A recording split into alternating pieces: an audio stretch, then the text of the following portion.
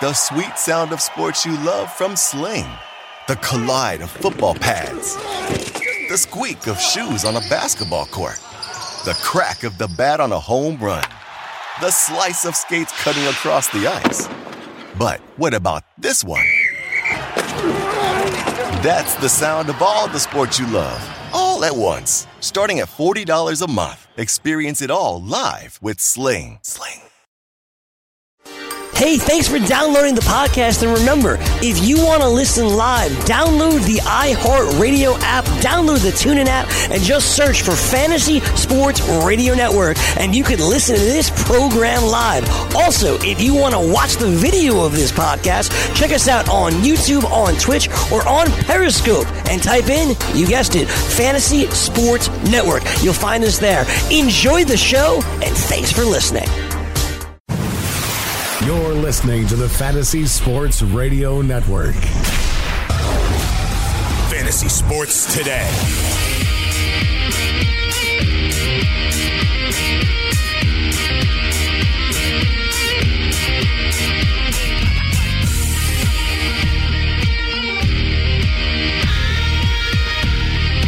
Dan Strafford, Mike Blewett back here on Fantasy Sports Today. Don't forget, coming up at the top of the hour, which is 11 a.m. Eastern Time, it's the Weekend Sports Update. Cam Stewart, George Kurtz along with you for that. Mike and I are with you every Saturday morning, 8 to 11, all year long. So you want to tune in for us. Don't forget, download the app as well. Take us with you. You want us? You want more Dan and Mike in your life? Download the app. Put it on your cell phone. Put it on your mobile device. Yeah, what are we doing here? What is this, 2009? Download the app. Take us with you, like he said. Plug it into the car. You're ready to go. We want to talk some football here, but I think the transition spot, to be fully transparent, is talking a little Kyler Murray. And we can talk about height. We can talk about 5'9". We can talk about his actual prospects here in the NFL. But talking about playing time, service time in Major League Baseball, minor league life, Kyler Murray had guarantees with baseball, guaranteed money, and was trying to work on more, and gave that all up for the NFL here. Gave it all up for the shot to be an NFL quarterback. Yeah, he did.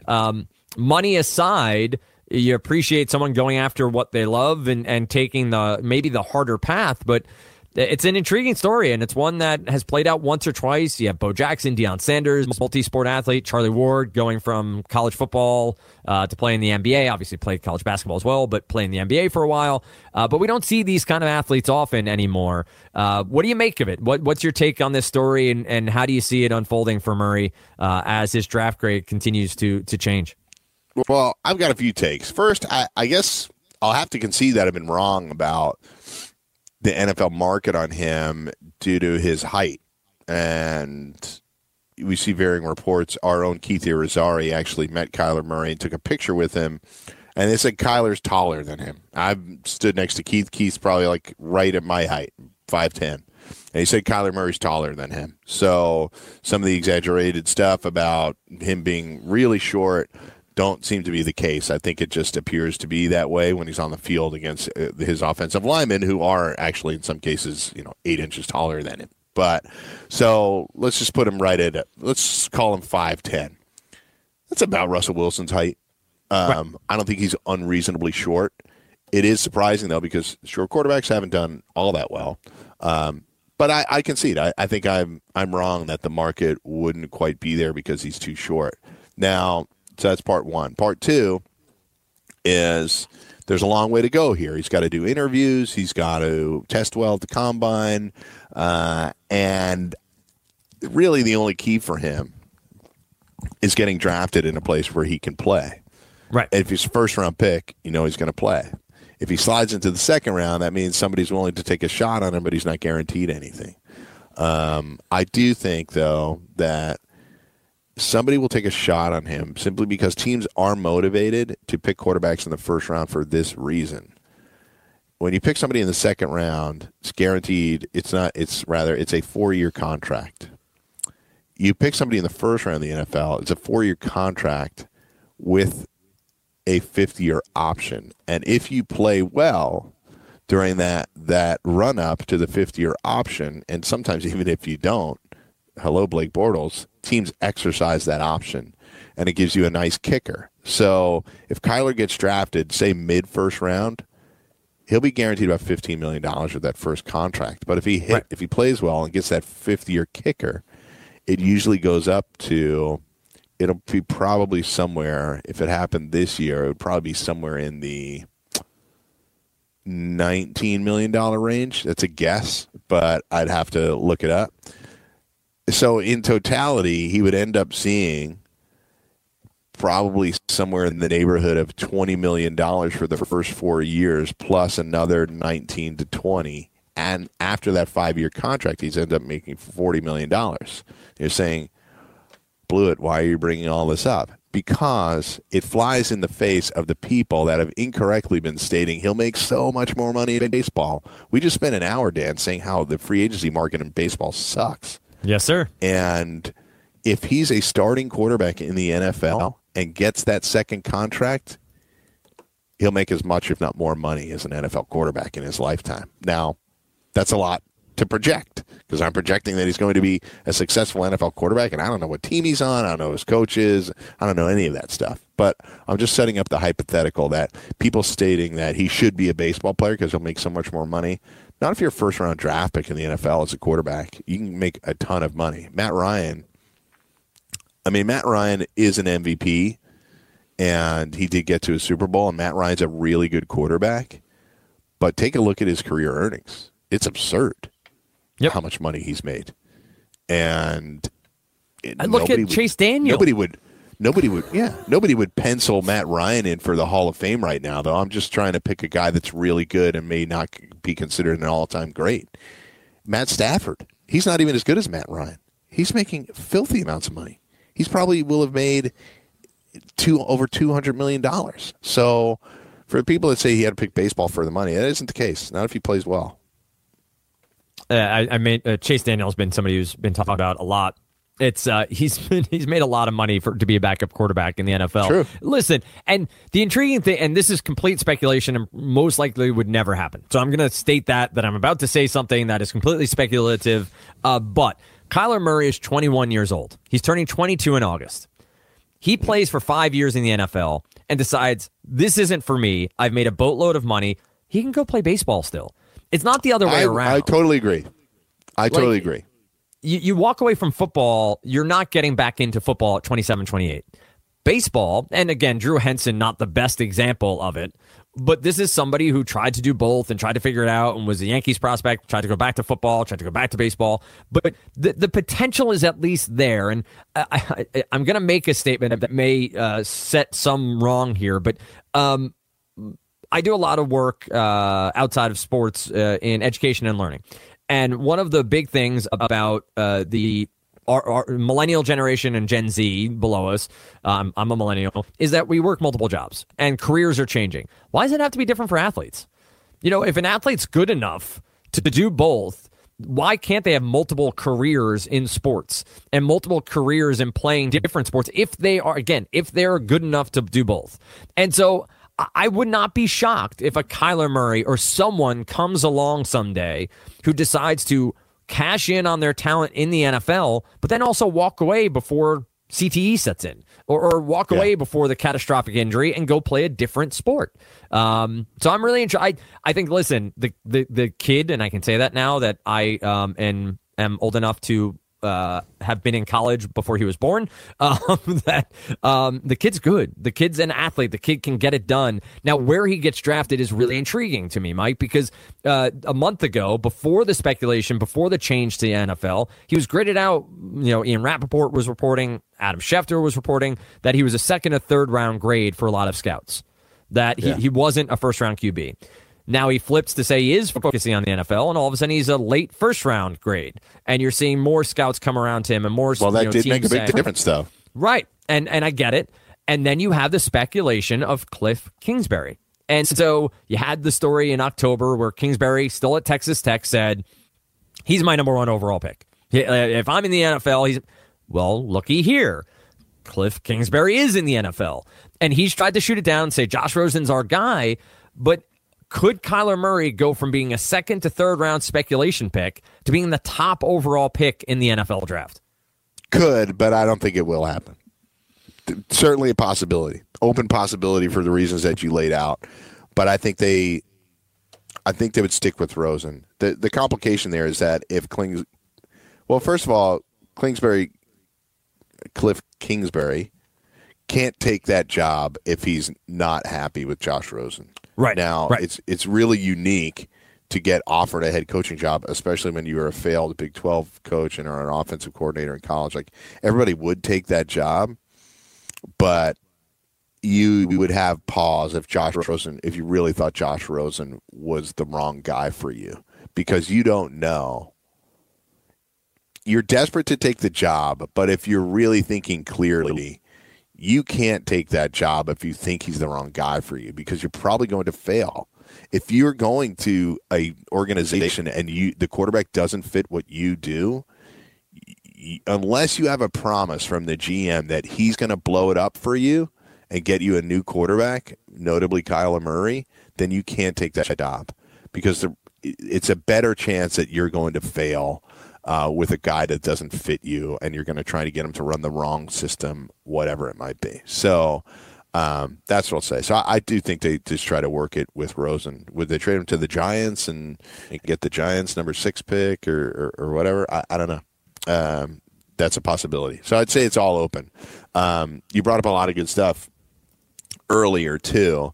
I do think it has changed. I do think his second career is absolutely in the works. Historically, it's been you got to play baseball first, and if baseball doesn't work, you go back to it. We saw guys like Josh David Booty and Chris Wenke and others, Brandon Whedon, that gave it a shot in baseball first, then went back to football. None of them were really particularly successful in baseball. You mentioned Drew Henson as well. They weren't particularly successful either in pro baseball or in pro football. But I think they probably at the end of the day are happy that they tried to play both sports. The only qualifier I would say, and the only hole in your argument for Kyler doing that is if he's successful in the NFL, right. He'll make untold riches. I think you bring up fair points about CTE and injuries and all that kind of stuff, but quarterbacks are set up now better than they've ever been set up. You have limited chances. You have more limited chances to get hurt than at any time in the history of the NFL. Clearly, catastrophic injuries still happen, whether you're Jimmy Garoppolo or Alex Smith, who's an extreme example, or more. But in general, we lose less player games at the quarterback position now than ever before. A lot of guys stay healthy for most of the season. And that makes a ton of sense, all too. Of the season. Right. If he is successful, it's hard to imagine him walking away from the cash that would be coming his way after that rookie contract runs out. But the possibility is out there. And I think we need to understand it's a new game in football, right? Like, to your point, the quarterback and wide receivers are very much the focal point of the NFL. You know, the Super Bowl will be damned. The way the game's being played. I agree with you as well on the Cliff Kingsbury assessment that he needed to be okay with Rosen. I read a couple of interesting articles also saying that you're trying to trade Rosen off his lowest value. Like, you would have to trade him to a team that would have to, one, believe in him as their future, but two, off of a terrible season. Yes, the offensive line was bad. There were no skill players around him, blah, blah, blah, but he just didn't show the upside that you would typically see. The one intriguing thing I think about with height. You have to put these guys in a position to succeed. He was not in a position to succeed at all. Right, but you're still getting less value back on him than when you drafted him top overall last year. Correct. I do find it intriguing with the height question that, you know, we get speculation around height in all sports. Oh, is he really 6'9" or is he 6'7"? I remember there was a center at Rutgers when I went there named Rashad Kent, and Kent was listed at 6'7". Rashad Kent was 6'3", but he was also a gigantic man and strong as all get out, and played power forward / center for Rutgers. Maybe he was 6'4", but he was listed at 6'7", 6'8", and he wasn't. And so you have that all the time in sports. I get it. Like Charles Barkley. Exactly. Oh, exactly right. What's intriguing to me here is the idea of we don't have an actual metric set numbers to say that height is not as good because they haven't played as much, right? So like for so long, kids who were under 6 foot were told they can't be quarterbacks, so they weren't quarterbacks. They were running backs or wide receivers, defensive backs, whatever it may be. So I think as the NFL progresses, we get more spread offense, we get more air raid, we get more shotgun and more pistol formations. These 5'10" to 6 foot quarterbacks are going to get more and more chances when they're younger to succeed. And so I think we're going to see a slow advancement of shorter quarterbacks here that maybe started with the Brees and Russell Wilsons of the world. I know Brees is tall enough, but Russell Wilson, maybe Kyler Murray, maybe we start to see guys who are a tiny bit shorter, who are 5'10", 5'11", succeeding because they are athletes, because they have big arms and they can get it done. And they're also now getting more chances to succeed because the offenses they're put in. Yeah. It's more about quick decision making, getting rid of the ball quickly than it is hanging in the pocket for as long as you can and seeing over everything. So, yeah, there's so much based on timing now that as long as you have the arm to go with it, you're going to be all right. I still think it will continue to be some outliers, but I think you're right that the more opportunities would open up for quarterbacks that are shorter. Frankly, on the other side of things, quarterbacks that are over 6'5.5" or 6'6", there isn't any real noted successes, whether it's Brock Osweiler or Dan McGuire or any of the other guys that played that are very tall. Yep. Flacco is really the tallest guy to ever have any kind of success, and we just saw what happened to him over the last couple of years. He got benched and traded. So I do think that your point is fair. There'll be a couple of circumstances, but the data would show you that most guys need to be 6'2" plus. Yep. I think that it'll be a fun thing to track. Wish, obviously, Kyler Murray all the best, and whether or not he becomes the top pick in the NFL draft is still a giant question mark, but there are teams out there that do need quarterbacks. You also have Haskins there from Ohio State and Drew Lock and some other prospects that will get hard looks in the first round. You made mention of Joe Flacco. I want to touch on him on the next segment, along with the top needs for each team as we look towards the draft and look towards some future bets as well, obviously, once the Super Bowl is over.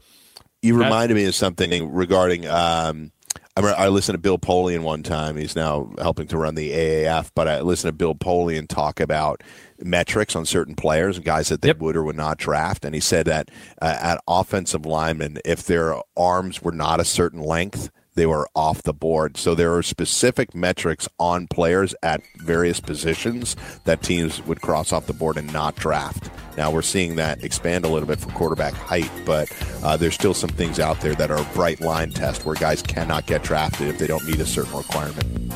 And it makes sense. We can touch on that more after this break. The NFL draft is far off, but the combine is nearby. Plenty to talk about around prospects and future drafts in the National Football League. Dan Trafford, Mike Blewett with you to the top of the hour. It's Fantasy Sports Today on the Fantasy Sports Radio Network.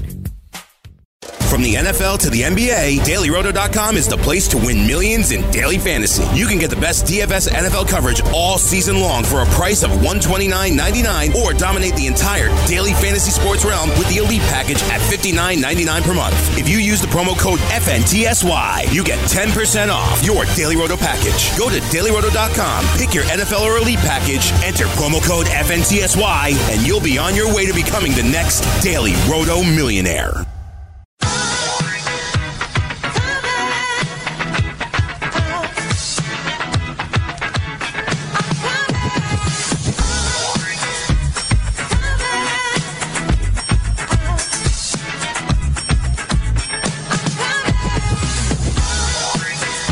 Dan Trevor, Mike Blewett back here on Fantasy Sports Today. Sean, it's last and on the ones and twos. Appreciate that as always. Now, Mike, I want to talk Joe Flacco. One, I know that John Elway got Peyton Manning right, but it's kind of hard to get Peyton Manning wrong, right? That's one of those situations where one of the all-time great quarterbacks falls into your lap, you make it work. He just seems to be one of the worst executives at evaluating quarterback talent, and maybe because he was himself one of the better ones in NFL history. Now they've traded for Joe Flacco. They had pieces there that were underwhelming, fine, but you trade for a quarterback on the downside of his career with hip problems. Do you make any sense of what the Broncos are doing at the quarterback position? No, there's no sense of what they're doing in the quarterback position.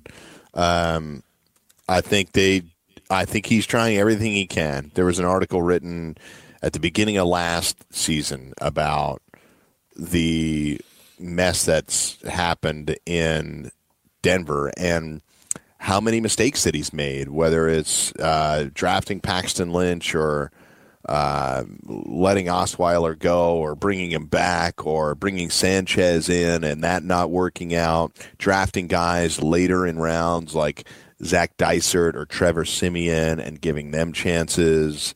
Chad Kelly, another guy drafted.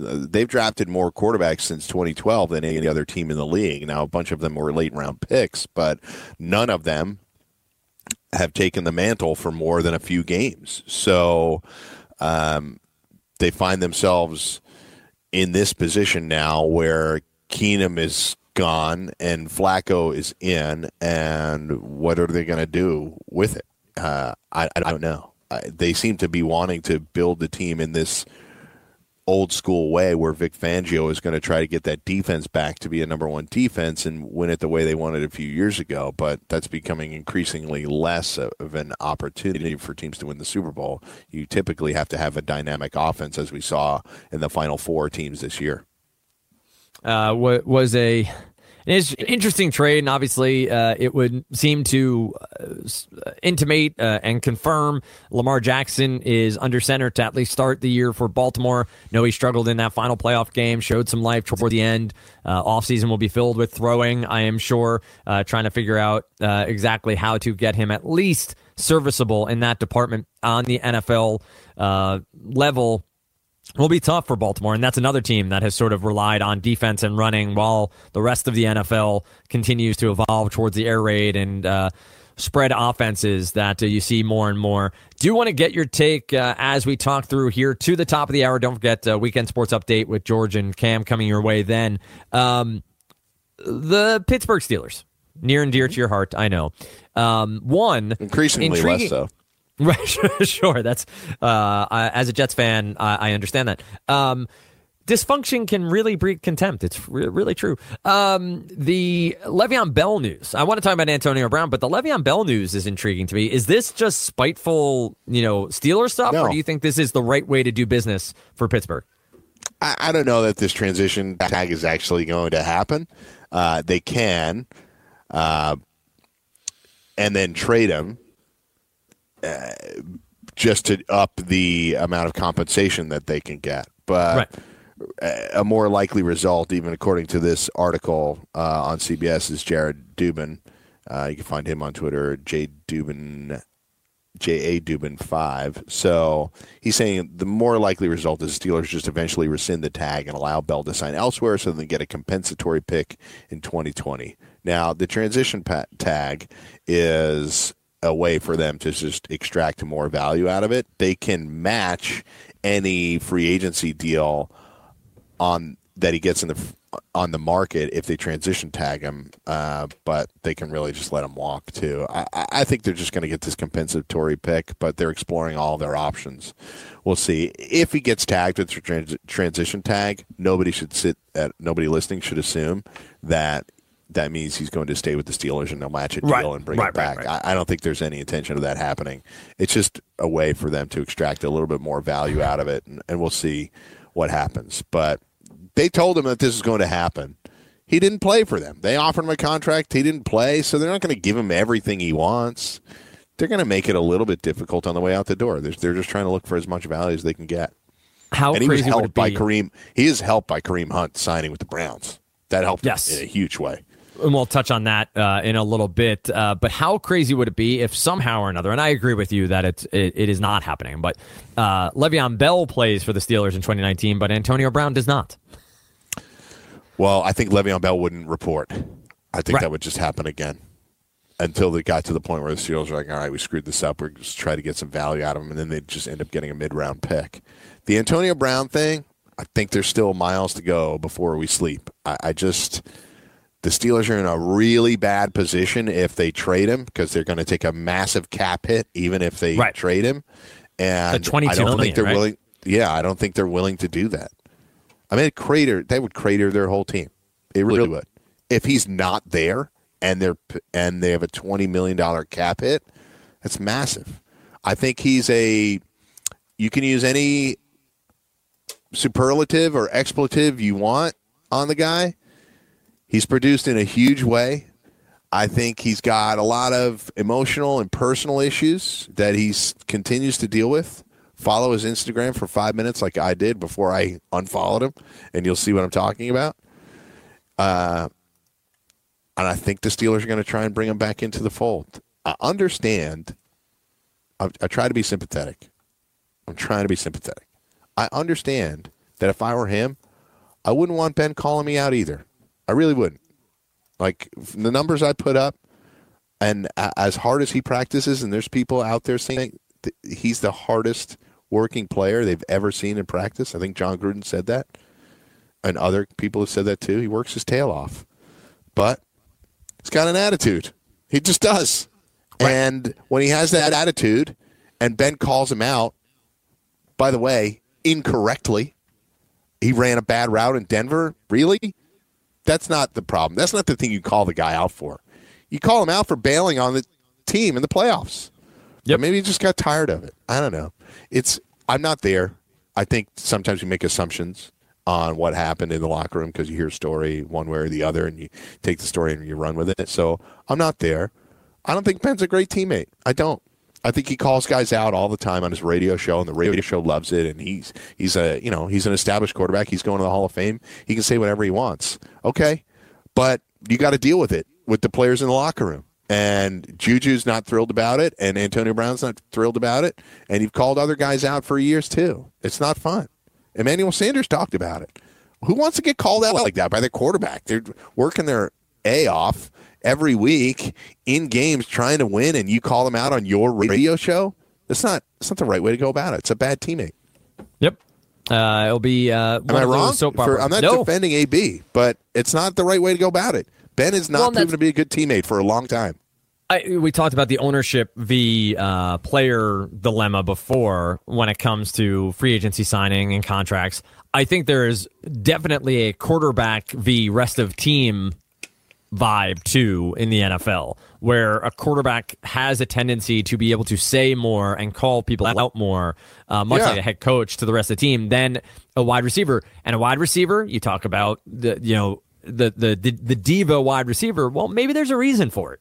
Maybe it happens because you have Eli Manning. Well, Eli Manning doesn't call many people out. He's just bad at his game, at his job. You have these guys who take a lot of crap during the season and have to eventually let off some steam, and that comes in calling out the quarterback or calling out teammates or reacting poorly or sitting a game out. And again, I agree with you, not to defend it, but it's understandable. Like, you can at least put yourself in the mindset of one of these guys and see how and why they got to where they are. And I think as a culture, to get a little deep here, we don't do that enough. We don't take the time to put ourselves in someone else's shoes and go, oh, I get it. He's pissed off because of this, this, and this. I might have handled it differently, but I can understand what he's thinking and feeling. It's called empathy. As I knock over my cell phone in anger. It's called empathy. And I think in sports, we try to go all black and white on it. We try to, it's us versus them. It's our team or not. Either you're bought in, you're a warrior. Stop. These are people. That's right. They're people. I agree. And I think there's a lot of like, well, what is that guy? He gets paid, and Antonio Brown's made we did it the other day, $72 million off of the Steelers. Yep. And he's set to make another 40 more if he hung around. So there's always going to be people like, he should not be complaining because of X dollars. Like, all right, but you have to set the ecosystem. He's already in that ecosystem. He's already making the money. Does the quarterback need to blow him up every time he gets on the radio show when there's a bad play? The interception was Ben's fault. The play was blown up from the beginning in Denver. He fumbled the snap. He should have spiked it, and they could have it was third down. They could have gotten another play out of it. I believe I'm right on that. If he had just spiked it, they could have reset and run the same play again. instead of him bumping into James Conner, fumbling the ball, then trying to throw it, and he throws it to the defensive lineman. It's not because AB ran a shallow route. You threw it right to the guy because you didn't have a grip on the ball. That's what happened on the play. In any event, I just think there's an opportunity for if Mr. Rooney is meeting with Antonio Brown in Florida, as was rumored yesterday, after they said they wouldn't meet, then I think there's an opportunity for them to get back together. I think on a surface level, you would say, well, the guy quit on the team in what was effectively a playoff game. You can't bring him back. I agree with that, except there are extenuating circumstances, like the fact that if you trade him and get a mid-round pick back, you punted the entire 2019 season, most likely. You can't sign free agents. There's a gaping hole at wide receiver, even though Juju's awesome. And I think they'll move on with AB in time. I just think doing it now would be extremely difficult for the team. Who knows? Maybe the whole thing will get blown up yesterday. Anyway, honestly, if AB's not on the team this year, they'll miss the playoffs, and I think Tomlin will get fired. Yep. And I've been a Steelers fan my whole life. They don't fire coaches. They asked Chuck Noll to retire. They bring Cower in. He retired, and now it's Tomlin. But if they miss again, and with all this drama going on, I think it'll be time. That would be my prediction. If AB's not on the team, they'll miss the playoffs, and he's going to get fired. And it's still a pretty good team. The reality with this team, the offense isn't the problem. The defense isn't good enough. Right. They made a ton of mistakes this year, and that's on the coach. It just is. I like Mike Tomlin, but, I mean, at some point, what are we doing here? Since they lost the Super Bowl to the Packers, they've won 3 playoff games. They beat Matt Moore. They beat Alex Smith in the 6th field goal game. And the other one was, it's escaping me now, but it isn't an all-time great at QB, and I'll remember it during the break. But they haven't had signature playoff wins this entire decade, and we're approaching the end of it. That is, it's a good analysis, and I think it's something that we need to keep in mind, that this team is on the back end of their stay atop the AFC. Of course. Now, obviously, the Patriots are 1A and 1B there by themselves, and everybody else. But Ben's getting older. Wonder how many more years he has. Tomlin probably on a shorter leash here when it comes to his head coaching stay there. And I think from a fantasy football perspective, to bring it back there, it's intriguing to me. If AB comes back, I like Juju Smith-Schuster that much more next year.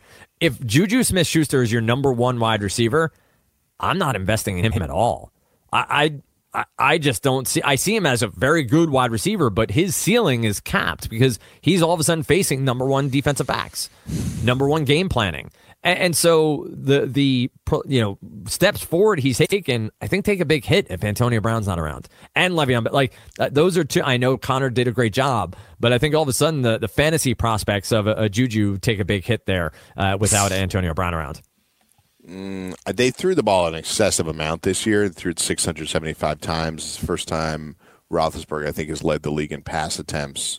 And I don't think it will be up at that number. But if AB wasn't there and Juju was the lone guy, I would still feel really good about it. I just think he has a 100-catch season in him and double-digit touchdowns. So it doesn't mean he's the number 1 wide receiver off the board or even necessarily a first-rounder, depending on how all the running backs shake out. But, he's up in that range, even though I don't consider him to be quite as talented as, say, the top rung of AB and Julio and Odell and Hopkins. You want to throw A.J. Green in there, I'm not mad at you. So I'd put them behind that. He's probably with Mike Evans and a couple other guys that are on the come. But, yeah, he's a top 15 pick in fantasy football if AB is not there. He might be anyway. We can touch on some of the top free agents in the NFL. One of the big stories around the Jack Foles being linked to the Jaguars. They are a bit of a mess. Do you see Foles landing in Jacksonville, or do you see a different quarterback situation where Foles can end up? I know mention of the Giants. They seem to be ready to go back to Eli Manning for one reason or another. But anywhere you picture the Super Bowl MVP landing when all is said and done? Dolphins are a possibility, Yes, I sir. would say. So I don't know that there's going to be a massive market for it because we've talked about this before. Teams want to keep the quarterbacks as cheap as they possibly can, and he's going to see close to market value from somebody willing to take a shot. If the Jaguars can fit him in, I think it kind of makes sense for them because you only have so much of a window with the players on that defense. Right. And I think taking advantage of it now, if you can swing it, makes sense. Things fell apart really badly for them last year. There was a lot of strife in the locker room. You know, it's funny, players calling guys out. Jalen Ramsey called out like every quarterback in the league. He wasn't hammered, and he talks trash about everybody. And he didn't call out Blake every week. He said, honestly, at one point, everybody knows what's going on here.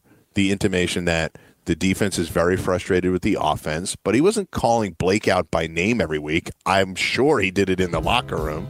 Right. But it's just, even Jalen Ramsey had some level of decorum when calling out his teammates. Just a tiny You know what I mean? bit.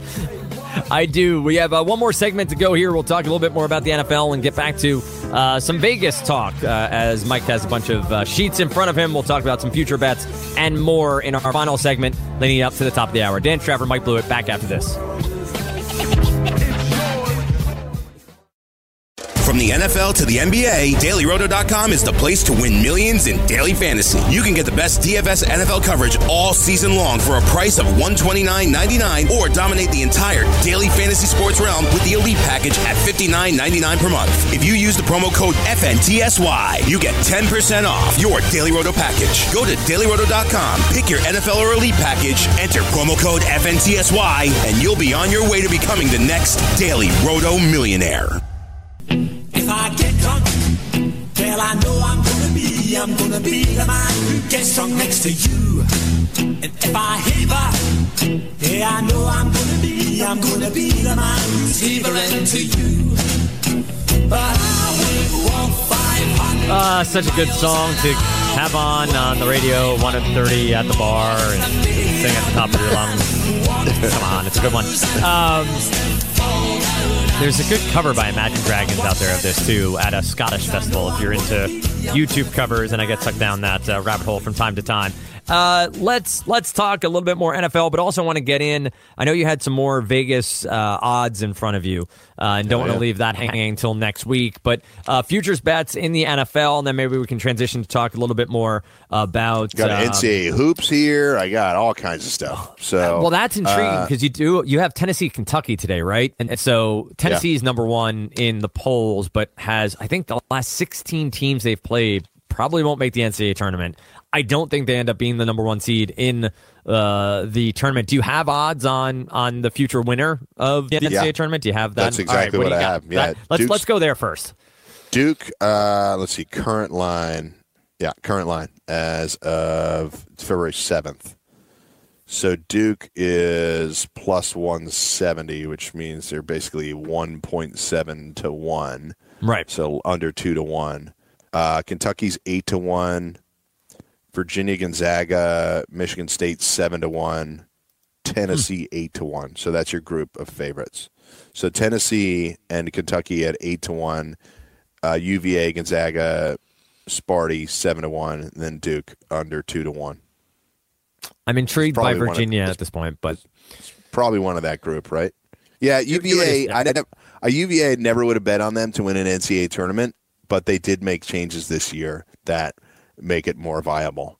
I just thought for years now. Obviously, everybody was stunned by the fact that they got bounced in the first round last year, but playing Tony Bennett's style of just trying to restrict the other team to under 50 points is great in the regular season, and it won them a lot of games. But in the NCAA tournament, when you're trying to win 6 games, you play all those games tight, you're going to lose one.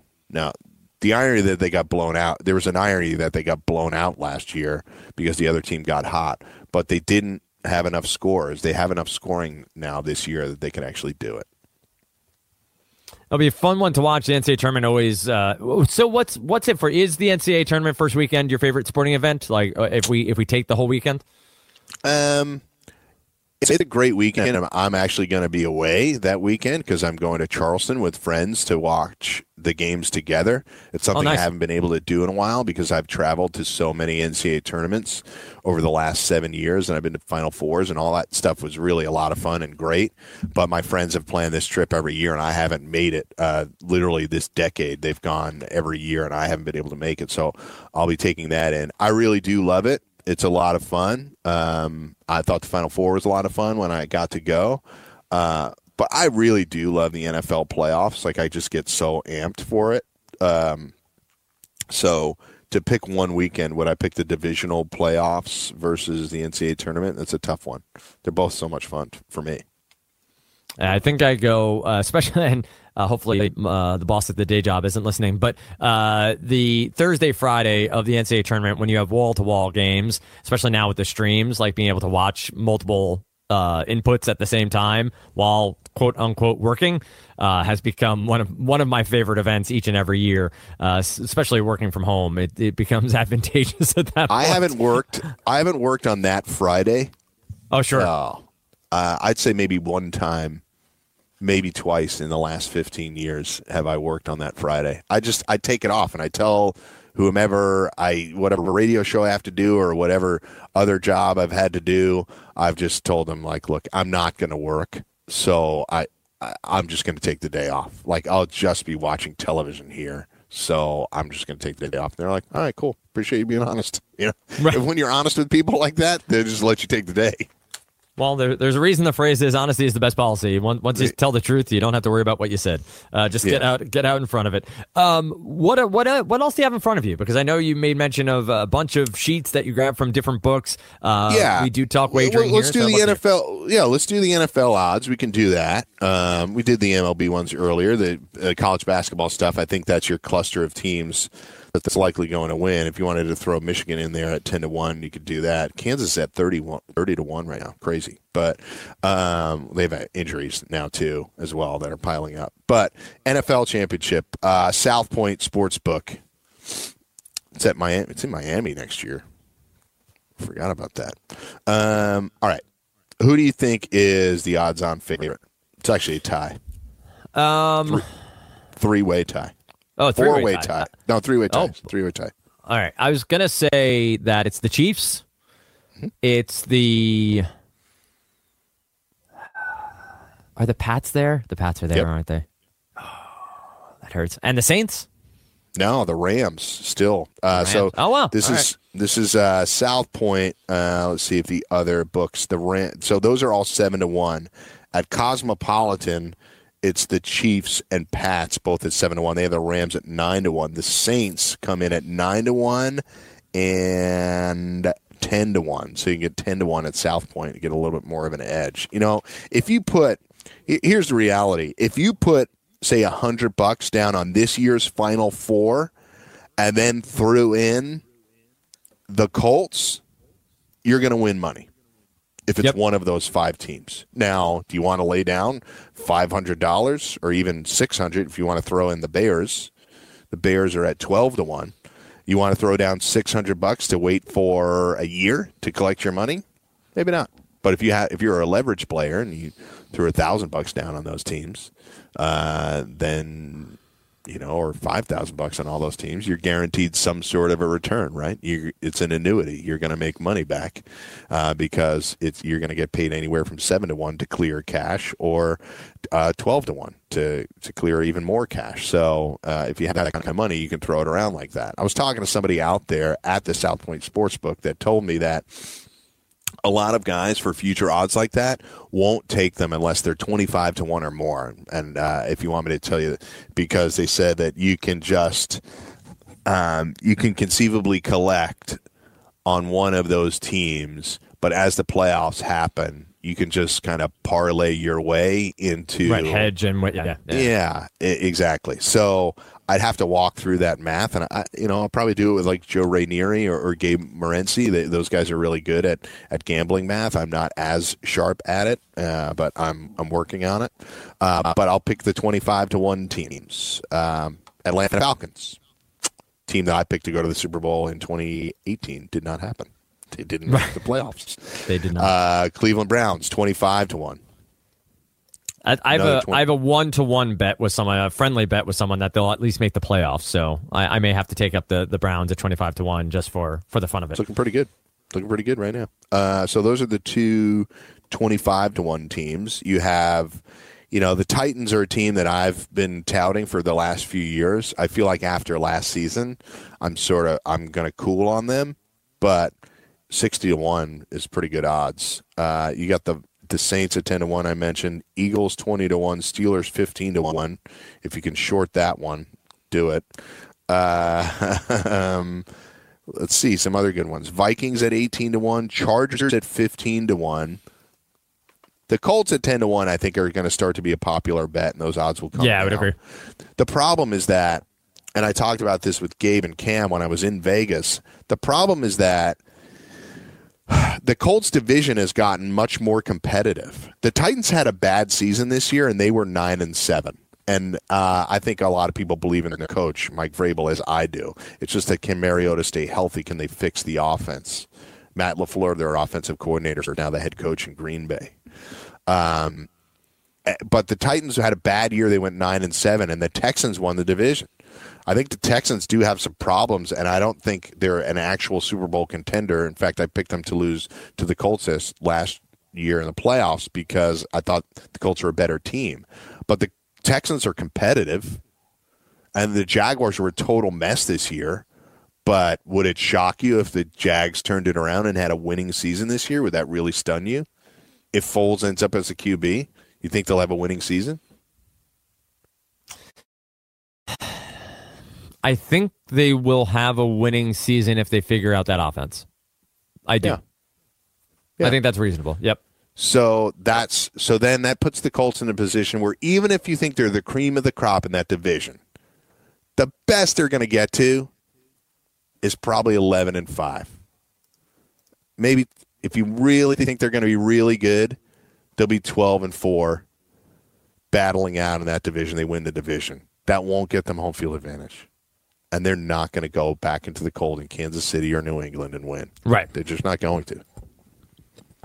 They haven't. That makes a ton of sense. Yep. He hasn't done it. So that's my argument against the Colts, even though I think they'll be really good. I don't know what their over is going to be. Those haven't come out yet because there's obviously too much to be determined with trades and free agency and everything else. So they don't post those overs. And typically until you really don't start to see them until June, July, really, before you know who's signed and the books can evaluate the rosters and decide whom they think is going to be good, bad, or indifferent. And then we'll talk about those a ton during the summer, but they're just not out yet. So you get long-term odds as to who's going to win the championship, and that's really your group. This year's Final Four: Bears and Colts. I at this point, I don't see who outside of that group can do it. You like the Seahawks at 30-1? I can't believe in their brand of football right now. The fact that they didn't let Russell Wilson throw the ball in that game just speaks volumes to what that team's going to be in 2019. Chargers at 15-1. I think you could probably throw them in the mix. That's reasonable. They didn't prove themselves this postseason. Atlanta at 25-1 is kind of interesting to me. They have a big free agent in Grady Jarrett that's on the market, but I think they'll probably sign him. I think that team is way better roster-wise than what it appeared to be this year. They suffered significant injuries, and if you told me that Atlanta challenges the Saints next year for the divisional title, I'd buy it.